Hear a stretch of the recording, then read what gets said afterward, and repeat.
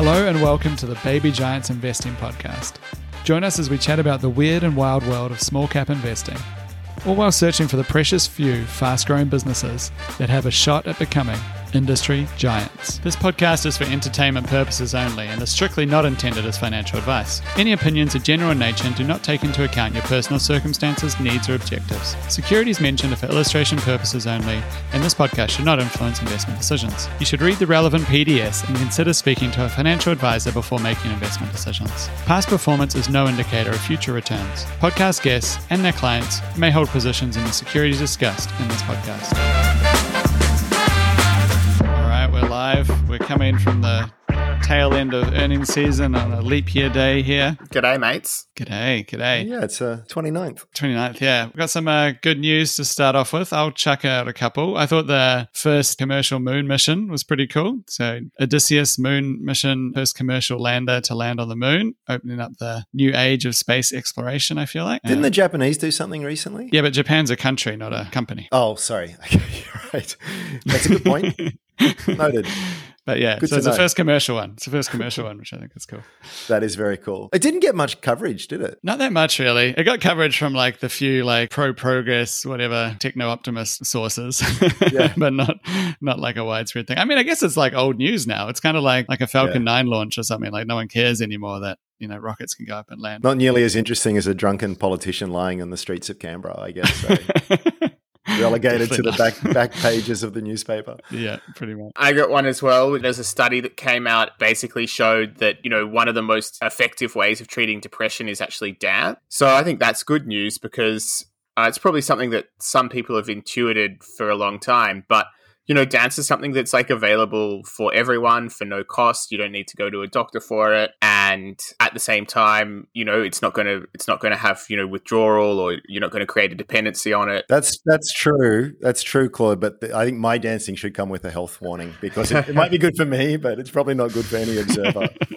Well, this is an interesting thing. Is that actually makes you think how much, for many people in the population, they probably feel like they can access SSRIs, which then take a month to have an effect, more easily than they can access a safe and comfortable place for them to dance. So I think, that probably gives us a hint as a society of how we could be a happier society that, there needs to be outlets for people to do that. So anyway, you can find that. So if anyone's feeling down and wants to do something positive for themselves, I definitely think that the science shows that, go dance. Go dancing. Dance like Put no one is watching. Put some music videos on the TV. Yeah, you can dance at home when no one's watching. Maybe that's the best way to do it. I definitely dance with my kids all the time. So yeah, there you have it. Yeah. One thing I saw was the world's largest EV battery maker is going to cut costs in half by mid-2024. So that could change the economics, I suppose, on battery supply and cost. Pretty cool. Move in the right direction. I actually haven't dug into that beyond the headline, to be honest, but it did catch my eye. I wonder,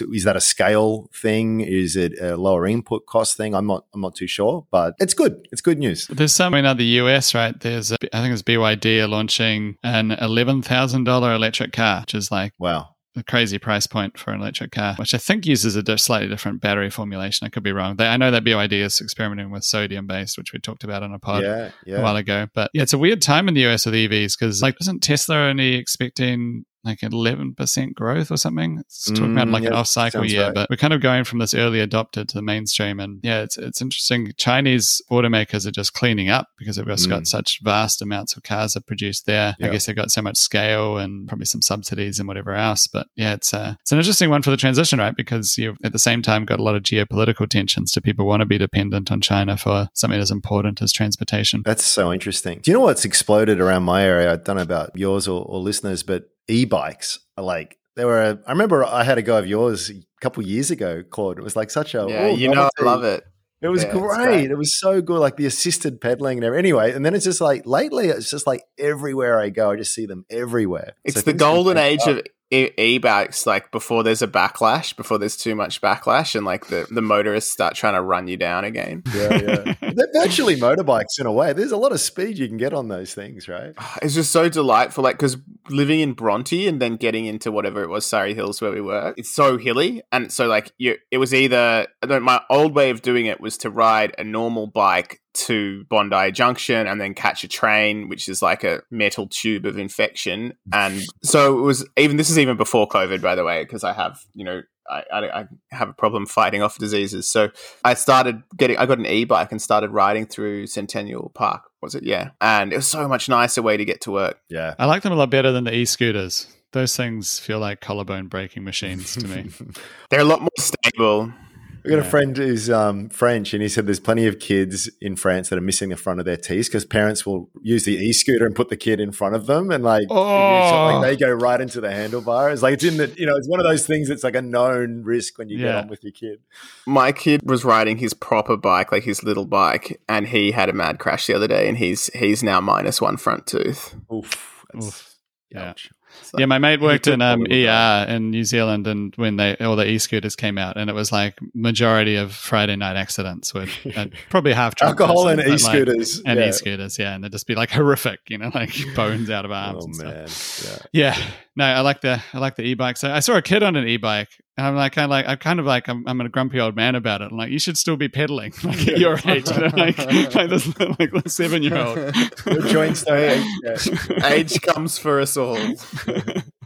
One other one that I thought was good news is Neuralink's implant can move computer mouse by thinking. And I guess I dug into a little bit more on Neuralink. I do think that they're doing some impressive stuff. They seem to have solved the brain scarring issue by shrinking the transistors, the connections, so that they're smaller than the gap between two neurons, apparently, which means that they don't scar. Yeah, it was from someone who's kind of some of the inside story of Musk and his actually impressive engineering or ability to corral other engineers to do impressive feats. It does sound like there's something a bit more there than I'd have been thinking about before. So it's interesting. It's pretty cool. Let's get into some news. What's caught your eyes, Claude, and others over the last? Well, we just had inflation numbers come out as well, so I thought those were kind of positive for Australia. It seems like not as high in most areas, but there are some areas that are still really, really ripping. So a lot of services inflation's high. Insurance inflation is 16.3%, and a lot of other rents are still 7%.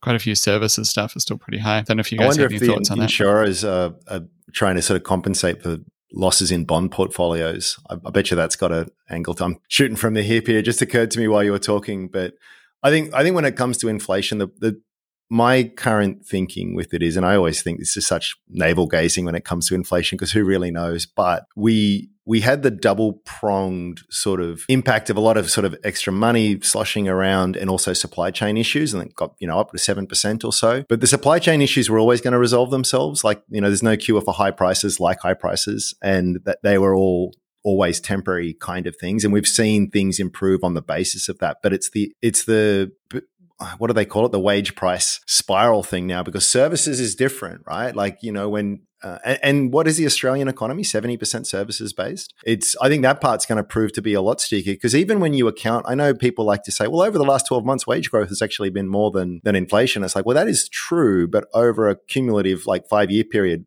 most people are still well behind. And especially when you look at the distribution of where the wage growth has come from, a lot of people are really well behind and will demand and probably have a good case for pay rises, which, someone's higher wage is someone else's higher cost. And a higher cost is inflation. If wages are ahead of inflation, that is inflationary. I think there's going to be more wage inflation, but I think that there are some people that are massively overpaid, and hopefully for society, those people aren't going to be getting pay rises. But there are the people that are in sort of high skilled professions where there are shortages. I think at any given time, those kind of people you're in a position to raise, get higher wages almost constantly. But except for those exceptions, I think there's a huge class of people who have been doing jobs like driving buses, teaching children, nursing, aged care. And those people need a massive raise. Anything that puts you on the front line of you're going to get COVID 3 times a year is going to have people dropping out, because older people who are 60 and might be on the edge of retirement, it makes no sense for them to try and brave 2 or 3 COVID infections a year,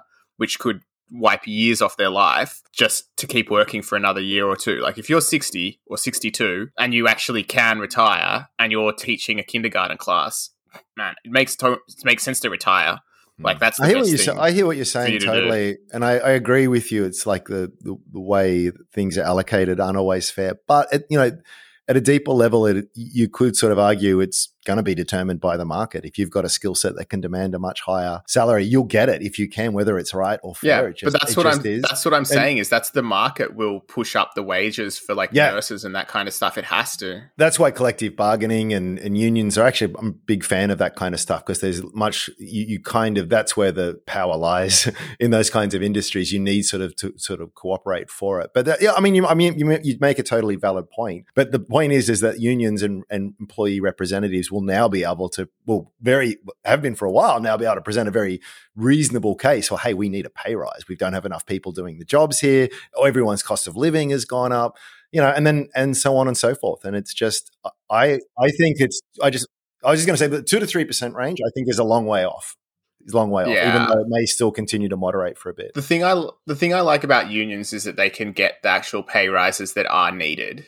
And that's really important. The thing that I think hampers a bit of society about unions sometimes is that in other industries where actually pay rises are not needed, the unions can still get a pay rise. So it's sometimes there's always going to be a natural tension. It's a good thing. There's always going to be a natural tension. I could not have a less of an affinity with like the union vibe kind of people that I meet sometimes in Canberra. But at the same time, I 100% think unions are a social good and want to live in a country that has strong unions. Like, absolutely. Well, you do if you're a factory worker, I'll say that much. They just hate me because I'm a capitalist anyway. Yeah. Two things can be true. Two things can be true at the same time is all I'll say.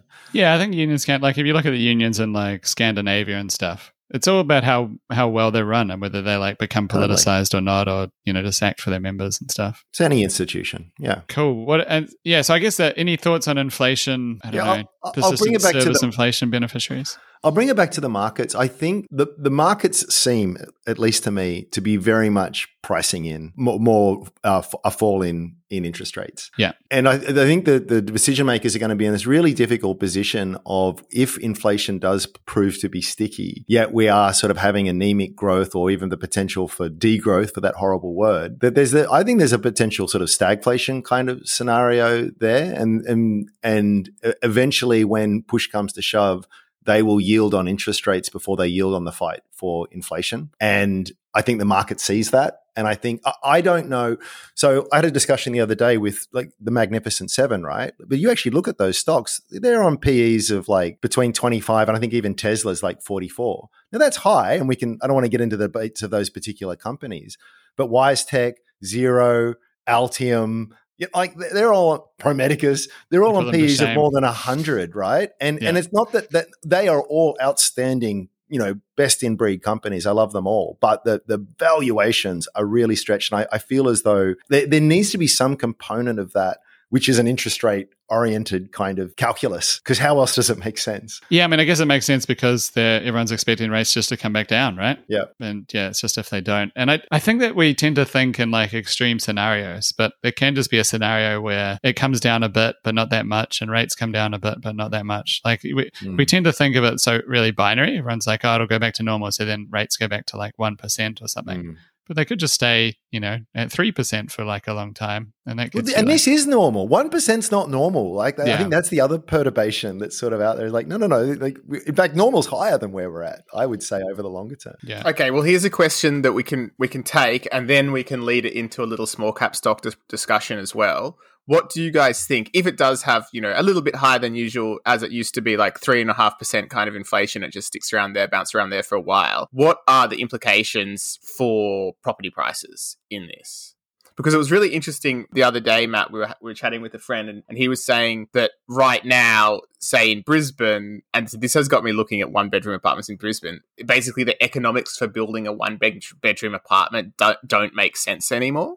But just because like the materials and the labour and everything, it's just not enough. But then at the same time, a rundown old Brisbane apartment's yielding easy 5% rental yield, right? Which is actually more... 5%? Yeah. So if you've got cash... Like, this is why I'm thinking about it, because if you got cash, you could put it in a one-bedroom apartment in Brisbane. Hopefully it doesn't go underwater, but, and potentially get a better yield if it was just like a long-term kind of thing. So You've changed, man. You've changed. If you're getting excited by a 5% rental yield, who are you? Where's Claude? What do you mean? Don't you remember in 2016, I bought a house there was a non-financial component to that. Like that was a lifestyle sort of oriented decision. I'm not saying it, like, for some people, great, but I'm a little surprised with you because, you know, you like your small caps, you like a bit of spice, you've had some pretty good long-term returns, and then you turn your head to the left and it's like, oh, there's a Brisbane 1-bedroom unit yielding 5%. I'm all in. Like, what? Well, I feel like, you know, if you spice that up with like 50% leverage and it's yielding 5%, it depends, I guess, what you can borrow at. Okay. But I get you. Yeah, no, you're right. And I probably should have just followed you into Bitcoin, mate. So, you know, my bad on that one. Not too late. And anyway, I diverged. But yeah, the point is, if we do have this inflationary environment, is there something in that will finally pop the Australia property bubble? Or does, in fact, it just in some ways make it persist because the construction costs and all that kind of thing go up? I think persist. I don't think it pops it. I think it would pop it if it got really high and you had to really stomp with the interest rates. But I think that what you're talking about there, I don't yeah, see exactly. If it's got the risk to the pop was uncontrolled inflation, very high interest rate rise, people can't afford it, mass selling, right? That's the risk of the pop, in my view. And then slightly higher than normal inflation basically just will support it. So I'm not saying like apartments in Canberra are terrible. Like it's like a 3% yield, but in the right place, like I feel like there's property that's still okay. That's gross yield too. Yeah, exactly. No, the Canberra apartments are a disaster. They also have an additional tax for investors. Like, dude, plenty of people in Sydney are looking at envy with yields in Canberra. I'll say that. Oh man, Canberra's like harsh on investors. They actually really want people they actually are a good model for what other places should do to make it more likely that everybody can afford an apartment, basically. But yeah, somehow they're still too expensive. I agree with both of you. I don't think nothing pops this until there's some significant degree of forced selling. That's it. At the same time, I don't think the gains of the past you can extrapolate to the future, which is my concern with a lot of investors, is that's the base, that's the investment thesis. They extrapolate past capital gains and rationalize their decisions based on that. The government, this is too big to fail in every definition as the perfect use of that term in Australia. So I think even someone who is bearish on property, I'm acknowledging that everything will be thrown at this thing to prevent it from falling. And I think best case scenario for him here is, you know, I think Alan Kohler made the point of just sideways growth for 20 years or something to sort of bring affordability back. That's probably the best case. But if there is ever, I think the key economic figure to watch would be unemployment. If that ever got high or wage, or just back to your point on inflation, if wage growth versus inflation, there was a real disconnect in those two, that's when you start getting forced selling, and that's when things get interesting. But it's the less likely scenario at this point. Yeah, I think that's fair. I mean, New Zealand, you're seeing a big fall in some markets, but they also had a lot more supply because they kind of fixed some of their supply problems. Who'd have thought that? More supply. Yeah. Oh, it's fascinating. So bringing it back around to a small cap then, we had an article on A Rich Life written by Matt Brazier, who, you know, long-term readers will know is an absolute cracker of a stock picker. And he, following up on one of his holdings, Mcgrath, the little real estate agent, I bet you love him, Andrew. And quality, salt of the earth people. Quality, not just helping the community. Go on. And it's a decent little thesis, in my view. Now, I'm not saying, like, this has been around for a while, by the way, and the stock has come up. This idea that there was an undervaluation of the rental rolls that was on their book. You know, that is like the rental management firm where they're just clipping the ticket like 8% of the rent or something, like ideally like quite a good business. And I guess this was trapped value. That's for Ferraris don't pay for themselves, Claude. Yeah. This was like trapped value for a little while. But actually what you've seen in the last results is they're selling these rental rolls now, which obviously is a bit of a one-off sugar hit, but it is a way to actually, you know, get money out of them. And then the other thing they're doing is they are turning it more into a franchise organization. So an increasing percentage of the profits are coming from franchising. And the effect of this essentially is to minimize, I guess, or reduce the exposure of Mcgrath, the company, to the, I guess, property cycle and volumes and all that kind of stuff. In the up times, the franchisees will get some of that sweet profit or more of it. But in the downsides, like, you know, it's the franchisee who gets into distress, and Mcgrath kind of can bump along. And that's really important when you have a company that's like, you know, has basically, it was years ago, I remember writing an article about it, you know, years ago it was super overvalued when it floated. It was just like this whole thing. It's not that good a business. It came all the way down to 17 cents. And, you know, there are, I think, you know, anyone can like just Google, but like maybe not the most stable management you've ever seen either. And so ultimately it's a bit of a turnaround play. But in the turnaround play, if you start attacking that downside, if you start attacking and reducing the thing that like what kills this kind of thing, that's actually where you can get upside in a turnaround play when something is sort of priced for being a real risk of dying kind of thing. So because of that, if you take out that downside, then it's quite possible for the market to start looking at it and saying, it's not that expensive, basically. Essentially, what your situation is, the net asset estimate in the company is like roughly the share price.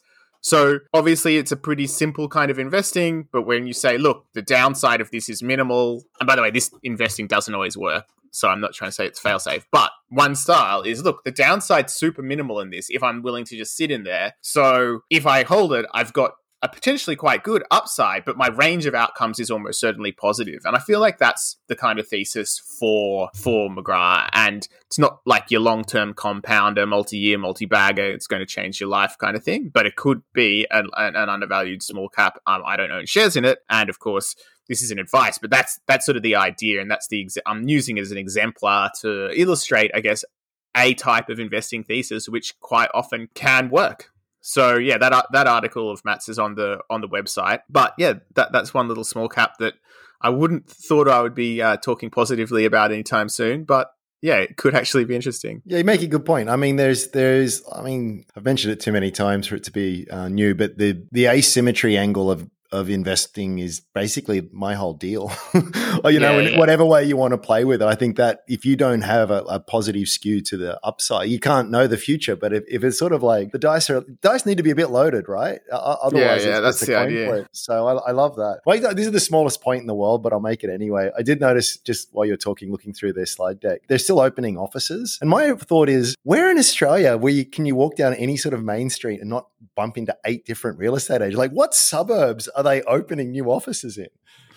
I'm not in New South Wales. Yeah, well, I guess there's one like next to Ayers Rock or something, or no, because like there's if there's like one Boogaloo, thank you very much. I can throw a rock right now and I'm going to hit the roof of a real estate agent. Like, it's just there everywhere. And what else? Anything else catching your eye in earnings season? I thought I'd mention one that I quite like, which is Objective Corporation. Now, their results didn't shoot the lights out by any means, but at the same time, I think that now is an interesting time. So what they did is they changed their accounting treatment to start capitalizing about half of their R&D rather than all of it, which is what they used to do. Now, this makes a unsustainable and one-off and not real increase in their profit before tax. So you take the 50% gain in profit before tax and don't even think about it. But the point is, even if you back out for all of that stuff, which, by the way, they make it easy to do and which they warned that they were going to have to do and which they said that the auditors made them do. So there's no, I don't think it's cheap point scoring to have a crack at them for doing this change, which also just brings them in line with other similar software companies. But at the same time, the underlying growth was still there. So it was still kind of good. And at the same time, I just think now, yes, okay, on these results, and everyone's going to be like, oh yeah, but they changed the accounting, so it's not even special or whatever. But really, they're just putting it in line with others. Basic earnings per share of about 17 cents. Double that, you get 34 cents. At $13, divide it by 34 cents, and you get 38 as a PE ratio. And your guess is as good as mine what the underlying growth is. But they think that they can do 15% sort of ARR growth is kind of where their underlying growth target is. Now, they might come in a bit below that, but at the same time, I think we should see over the next few years EBIT margins creep up a little bit. Certainly, that's what they're aiming for. So that should bump your profit growth above 10%, call it somewhere between 10 and 20%. Well, you've got a stock, a software stock with, honest, competent management. I own shares in Objective Corp, have for a long time, bought some recently for the results. And yeah, ultimately, I just think that's kind of ticks a lot of the boxes I looked for. Honest, competent management, growing, sticky software. Yeah. And so this is, for me, ideally, it is one that I could just buy and hold for a long time. And also the other thing is you got to look at that market situation. Now, one consistent seller has been, I think his surname's Fisher, a former director who's been around Mr. Fisher for a really long time. Marlane is his holding company. He's been selling way back since, the Objective share price was like 20 cents. So he's always basically, he started with a big chunk of the company and he's always been exiting. And yeah, he's still got a little while to go to exit. But I have no idea, I've not checked, but I wouldn't be surprised if the volume that came through, the unusual volume that came through just before earnings that pushed it down to $11, gut feel is that's most likely to be Marlane because that's, the big holder that has historically been selling. Someone could check that if there's any brokers out there. If you can flick me a message and let me know what that sell-off was, that'd be great. But yeah, ultimately I could be wrong about that, but I just feel like that's kind of a setup I'm looking for. If so, some guy's been selling forever, it's probably not like that much of a insight that he continues to sell, and meanwhile it ticks some of those other heuristic boxes. So yeah, happy holder of that one of my larger holdings at this point. So and hopeful that it is a long-term compounder, basically. Well, it is. I mean, up to that's this what it's point, been so far. Yeah. The point I want to make with Objective Course, when you're in small caps, it's easy to sort of gravitate into companies that are a much earlier stage in terms of pivoting to a profitable, viable, cash flow positive situation. But with Objective Corp, it's one of those stocks that you could go back 10 years and it was profitable, was paying a dividend, had a huge inside ownership. But all the things, a good thrust of the buy case that you would make now, I think was largely true back then. So it wasn't as though it was, this will be a great, and it has been a great investment over the last 10 years, but because I think they will transition to profitability and they will scale well and they will do all of this. They were kind of, this was one of those ones that was hiding in plain sight in the fact that it was just well, we're doing it. What are you not entertained? What else do you want us to do? Obviously, there's a degree of magnitude and how much that growth continues in the rest of it, but it is a very different proposition to a lot of small caps where we might sort of be looking and waiting for that inflection point of profitability. It's it's blown well past it. This was a much lower risk reward proposition than others, similar ones in that space at the time. What do you think of the growth cloud? So they're saying basically that it's going to return. What's the kind of what are the suppressing points? As a proxy for underlying growth, I used their target of 15% ARR growth, and then I would make in my head an adjustment down for the fact that, for example, in this half, ARR growth was only 10%, not 15%, ergo below their target. And then I would make an adjustment a little bit back up in the sense that I think that there is some operating leverage coming through in the business. And so that's not on R&D. That continues to go up as a but sort of stable percentage of revenue, but there's still a bit of operating leverage over the other costs, I think. So then I would, bump the growth rate up a little bit from there. That could be too bullish, of course, and that's one of the areas where the thesis could fail. Yeah, I think for me it'll just come down to growth from here, right? So if the statutory revenue growth was 5%, whatever, if that was more the growth rate, then it's probably pretty expensive. It's more I guess it'd be price is the most premium end or the top end of what you'd pay for something that's growing at that rate. There are companies that grow at that rate and are high quality. But then if it's growing 15%, I guess it's quite cheap. So that's probably it all comes down to that growth rate over the next 5-10 years. Yeah. Probably, right? So they've just completed a transition away from license fee style stuff, which is now finished. So statutory revenue really should go up more than 5% from here. If it doesn't, then I'll be slightly concerned.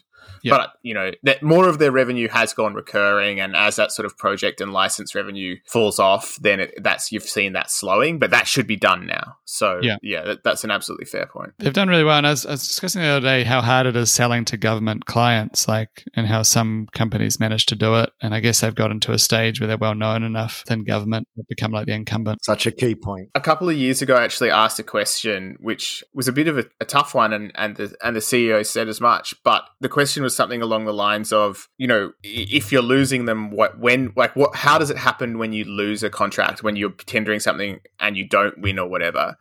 And he basically, I can't remember the exact thing, I think it's in one of my old articles, but essentially he was saying, well, if they've lost the contract, then that means they've failed to be in there way before the contract even went to tender. The idea is they're supposed to be engaging with the person who's going to put out the tender to the contract before the tenders even out there. Like that's where I guess you need to be in on the process. Like you're talking with them before the tender goes out, and you're just getting basically making sure you're completely ready for it and that kind of thing. I'm not exactly sure how it works, but it's like the constant engagement and having an idea of where the puck is going, I guess, sounds like, where it is. It's not a matter of just you like, oh, a new tender's out, now I'm going to start thinking about it today. I think that's kind of where, and I have no idea how they do that, by the way, and I'm totally paraphrasing. That was objective you're talking about?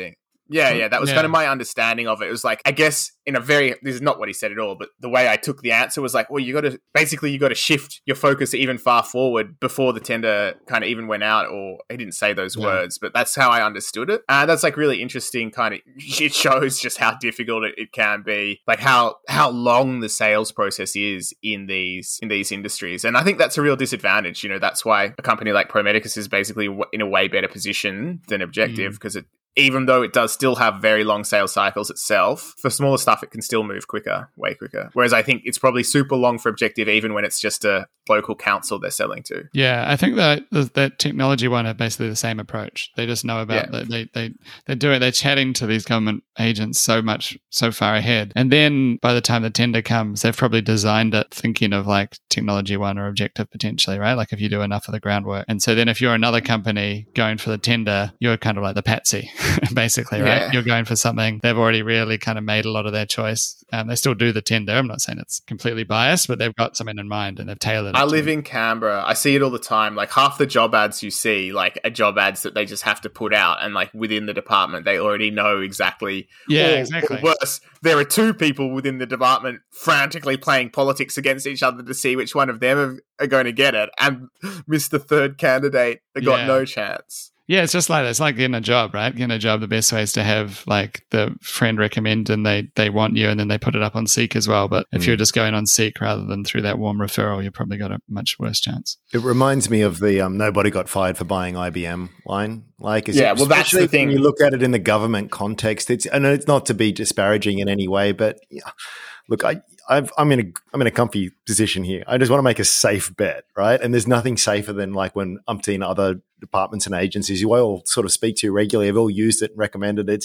It's such an easy sort of decision. So it's a great competitive edge once entrenched. 100%. Shall we move on then? What stock do you guys want to discuss next? Gosh, I'm not a... Let's do JB Hi-Fi, shall we? Yeah, tell us about JB. Yeah, all right. So JB Hi-Fi, yet another one of the retailers sort of on the rebound. I think, that has been a real feature of these results. We've got JB up, we've got Lovisa up. There's more besides that, but they're two leaders that I guess we follow because they do such a good job. Nick Scarley was up as well, which is considered another leader sort of in retail, one of the better operators. And yeah, so I guess the takeaway for me is, I think when we came on the show a couple of weeks ago, we were talking about some of the early retail results, and I was saying, one swallow does not make a summer, etc. And I guess like the point that I was thinking of touching on now is that now that we have had a bunch more retailers come out, including, the names I dropped there before, think that I guess, the retail comeback is on, and perhaps that tells us an indication that we're not in any particular danger of having too much of a slump in the near term. I don't know if you guys agree with that. What do you think, Andrew? I mean, you always see what you want to see. And I think any listener would know recently is that there's been dark clouds in my thinking. And that's a dangerous place to be because it usually doesn't pay to be pessimistic. But I mean, I think everything was down at JB, right? Like it wasn't a great half. It was just that it was priced for even a worse scenario. And I think what enthused the market was this idea that we've sort of seen like-for-like sales growth of 1.7% in January, which is encouraging, right? Like things aren't getting worse. That's really nice to see. Yeah. The trouble you have with when you've got very big retailers operating on retail kind of margins and that, it's like sales growth of 1.7% is definitely going in the right direction. Yeah, I should clarify what I said. It's not that retailers are smashing it. It's just that they're doing better than what the fear was previously, right? Like there's a lot of these retailers were priced for like, oh, it's going to go down hard, guys. And to be fair, it hasn't been the strongest numbers, Yep. but that was nonetheless the better trade. than expectations. It's an excellent point you make. And we said it at the time. I think that there's two tricky parts to that. Is obviously sort of you don't want to be too early on that because things can always get bad. But one of the things I struggle with is that where I do this all the time in both directions, where a growth thesis becomes a value thesis, and then a value thesis becomes a growth thesis. So I buy JB Hi-Fi because the multiple's just silly and it's on probably trough multiples and the things aren't great, but they're not as bad as the market thinks and it's undervalued. So I'm going to buy it. But that's all good and well. But if that's your thesis, once it's corrected and shares have done really well, I would say you either need to reformulate the thesis at this point and go, actually, no, still the market underbakes the strength of the consumer, or you close out your position. Again, that's not my style. I'm not someone who's going to trade that, but I think you just need to be honest with yourself. Is if that was the reason I bought it and that has now played out, unless I've got a way to sort of I'm definitely not chasing this one.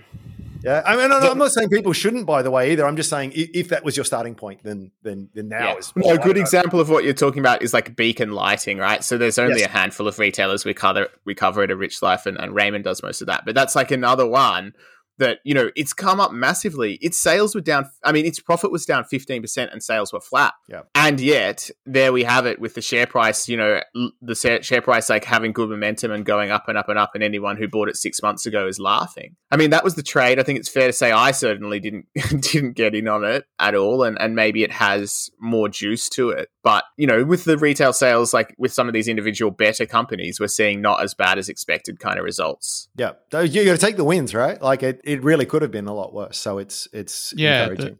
I guess the surprising thing is just the all-time high for the share price at the same time, right? So it's down results and all-time high. So, but yeah, I mean, not necessarily unjustified. Again, like it had been treading water for quite a while, and I think probably it's more like this perception that it can shrug off anything. This I think that is JB that you're talking about, just JB, for anyone who got confused there. It's probably just a sense that they can navigate anything. It's probably what I imagine is, driving that change of the kind of mental model people apply to put it on all-time high versus where it was, 18 months ago. Yep. Yeah, it's like you would have thought it's such a competitive category, but like there they are. Like, yeah, I reckon you're right. It's just like, it starts being people like, oh, this is a quality retailer, and up it goes. But I think it's kind of correct anyway. Consistently above 30% return on equity, right? Like a staircase like earnings growth. It is an absolutely phenomenal retailer. Yeah, the problem with retailers, like it's not even a problem, but I just think retailers, you need and this is what I struggle if I'm going to be like writing about them and stuff like that. What I really want is find things that you can just back for like 10 years and never get out. But I think with retailers, probably at least the temptation for me is to try and trade it more. Like there's a cycle, blah, blah, blah. But then at the same time, there are these quality retailers that just do keep on going, and they're the ones I guess you really want to own.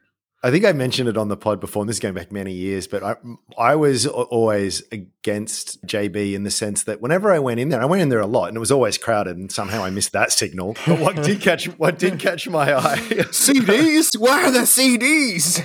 Was there CDs and DVDs everywhere? It was like, how are you selling this kind of stuff? And I think with what it is that the consumer demand for technology, be that phones, tablets, computers, TVs, that it is such like of the discretionary spend, like right up the top as a high priority. It is a lot of us very highly value our technology, and they've just done it so well with the in-store experience and the cost per square meter and all the inventory, like everything top to bottom. They have just done it so incredibly well and managed to evolve to that changing consumer demand, because guess what? New tech gadgets come out all the time. They're selling drones and stuff there now. I completely miss that. And that's...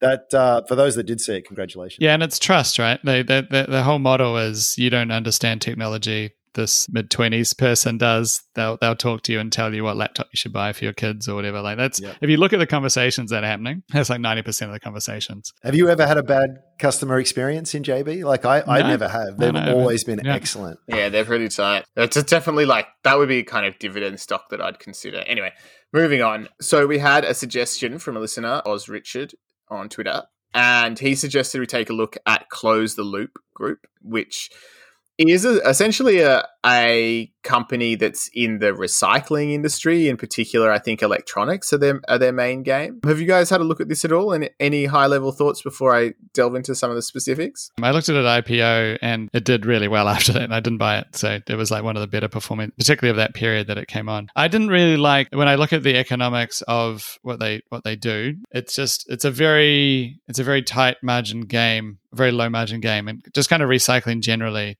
it's not a great industry, I guess. I don't really like the industry fact dynamics of it. It's kind of like how marginal a lot of recycling is. I think you can get it when there's some government kind of incentives or structures that force it to happen. But a lot of recycling is super marginal. Like, it's often cheaper to bury bottles than to recycle them. And just the idea that you're getting a waste product and making money off it sounds really good until you think of how hard it is to do all the work and it's more like manufacturing or something, like a low margin manufacturing. But they actually did reasonably well out of the gate. I think they've come back off a bit more recently. They seem to be back trading where they were. So yeah, that was my kind of high level look at Close the Loop when it IPO'd. Matt, if you know, what was sort of the growth drivers? I assume it's like acquisitions and expansion. Is it? Yeah, they have been acquiring stuff.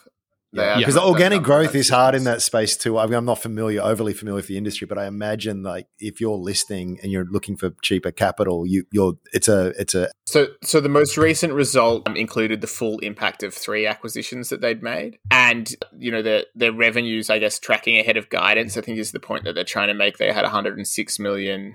0.2. They've upgraded the full year FY 2024 guidance from 44 million to 46 million. Now, that's the first thing I worry about, because I'm like, I don't think EBITDA is actually relevant for this kind of extremely capital intensive business. They're physically moving stuff around and having some, specific processes. So obviously they do have very, very real depreciation, etc. So I don't think EBITDA, other than, maybe that's what the bank cares about, because they just want to know if you can pay the interest on the loan. But I don't, as investors, wouldn't really use that as a valuation tool. I think where I come back with this is, and the reason that I guess I'd avoided it, is I've got no problem with this kind of business. It's just the kind of business I'd buy on a dividend yield. We've just talked about JB Hi-Fi. That's not exactly like the sexiest growth business either. That's also got slim margins. And they really showing how you can have a slim margin kind of business that can be good. But that's a dividend yield company. You're getting, if you buy the shares in that, your trailing dividend yield anyway is a little bit more after franking credits than what you'd get in the bank. So I think that's the kind of thing you want to be compared. Like, that's to me the obvious thing with something like Close the Loop is like, this totally sounds like something I'd invest in, but what's the divvy yield? And they're not there yet. So profit up, good to see. I would look at profit. That was profit up was about 5 million. So if you just doubled that and run rated it, that'd be 10 million. Market cap, 180 million, I think it is. So maybe 18 times on it. This is very back of the napkin stuff. But yeah, so it doesn't scream like obvious buy to me, but at the same time is if this business started paying a dividend, so proving, because the dividend's the ultimate proof in the pudding, as long as they're not also like, you can sometimes companies unwisely pay a dividend when they can't really afford to, but assuming it was a dividend they could afford and assuming I was then getting a decent yield on that, I'd consider it pretty good. And maybe that's on the horizon, because if you look at the cash flow from this half, they did generate free cash flow in this half. So that's interesting. Let's see if they can get it for the full year. I would like this to be an attractive option, because it'd be kind of feel good if I was like making money out of recycling. And I think if it ever gets to that point, then there'll probably be quite a few people that think like me, and it might get a bit of a premium for it. Yeah. But yeah, in the meantime, I need to see that dividend. Yeah, I can see that as being a potential driver. I'm sure that's what the bull case, a component of it at least, is this ESG drive. I mean, they make mention of the HP circular economy emphasis program that they've got, and the emphasis they put on that kind of stuff. And whatever you think of that kind of stuff, if enough big companies and they get enough contracts sort of going in that direction and virtue signaling with all of that kind of stuff, it could be a bit of a tailwind. So, I wouldn't rule it out, but yeah, as a newly listed company, I'd also want a little bit more water under the bridge, maybe just to sort of see that things are going in the right direction. Yeah, I think it can get scale benefits if you get really big. It's like, it's more like, I think of it like a packaging business or something like that, It doesn't seem like a great business, but it can become quite attractive. As Claude says, it's like you can earn above your cost of capital on potentially like ending up being large slums of capital. It's not going to be like a huge grower, huge return, but yeah, I think it can work. Particularly if it's hard for competitors to sort of set up and build that scale. Yeah, because it's that collection network is where because a lot of the cost is collection, right? And the relationships to have it and the scale. Yeah. You get big enough so that HP wants to work with you because you've got the scale to work with them kind of thing. Or for all these guys. Exactly. Like just a growing distribution network that's a little bit bigger, it can be a sustainable competitive advantage. It's not a deep and wide moat. You could think of it as a shallow, a shallow moat, but it's still there. And maybe you could think of it as even a shallow that wide moat. Some company that's very big could easily walk through it, no worries. But smaller companies are going to have a trouble. Like it's very hard if you're starting up from zero to just replicate a distribution network. If you're already a big company that has warehouses and maybe some other adjacent distribution network, then you probably can encroach on that space pretty easily.